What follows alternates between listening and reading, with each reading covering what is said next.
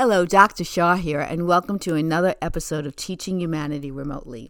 Today I want to talk to you about what do we do when we're really in the thick of something as a parent. Like, let's say we have deep depression.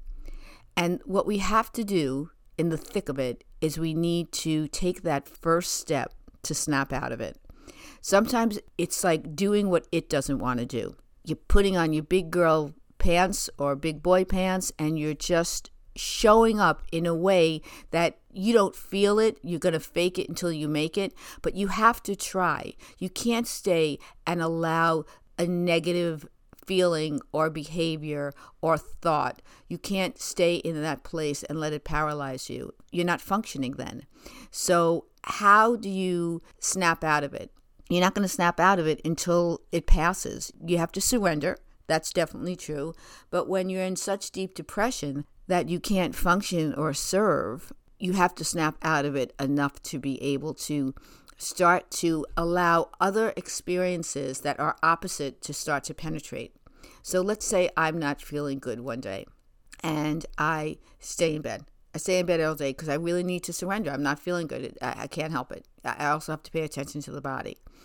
As soon as I get a little more energy, I have to get up and do something. It would be easy to stay in bed the next day, but I'm feeling a little bit better, and I am going to nurture that side that's feeling better, and I'm going to build upon that. I'm going to build stamina. I'm going to build that muscle. I'm going to just build upon it. I'm going to say, okay, I don't feel my 100%.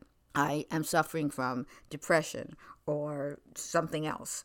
And I'm going to do everything I can to get out of it, because as long as I stay in that situation, I'm not going to get better.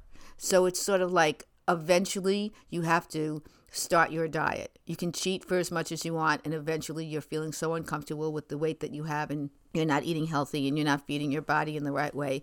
You just have to start. You have to start, and you have to have a support system that encourages you to start without being manipulative, without giving in, without being weak. You just have to start from that place. And until you do, you need to be able to see that by not being able to start, you're giving up. And for me, life is too precious and way too short to just give up to that negativity. So you need to align yourself with whatever help that you need. There's lots of different options out there. There's natural herbs that might help you. There's speaking with a professional that might help you. There's speaking with friends that might help you. But you need to somehow develop a will when your will is really weak. Maybe there's tapes you can listen to. Maybe there's meditations you could do. Maybe there's exercise you could do. But you need to be able to do something, because it's not just for you. It's for the people around you who love you. And, when we're parents, we have to sometimes overcome our indulgences or our shortcomings, because we want to make sure that our children are not inheriting that.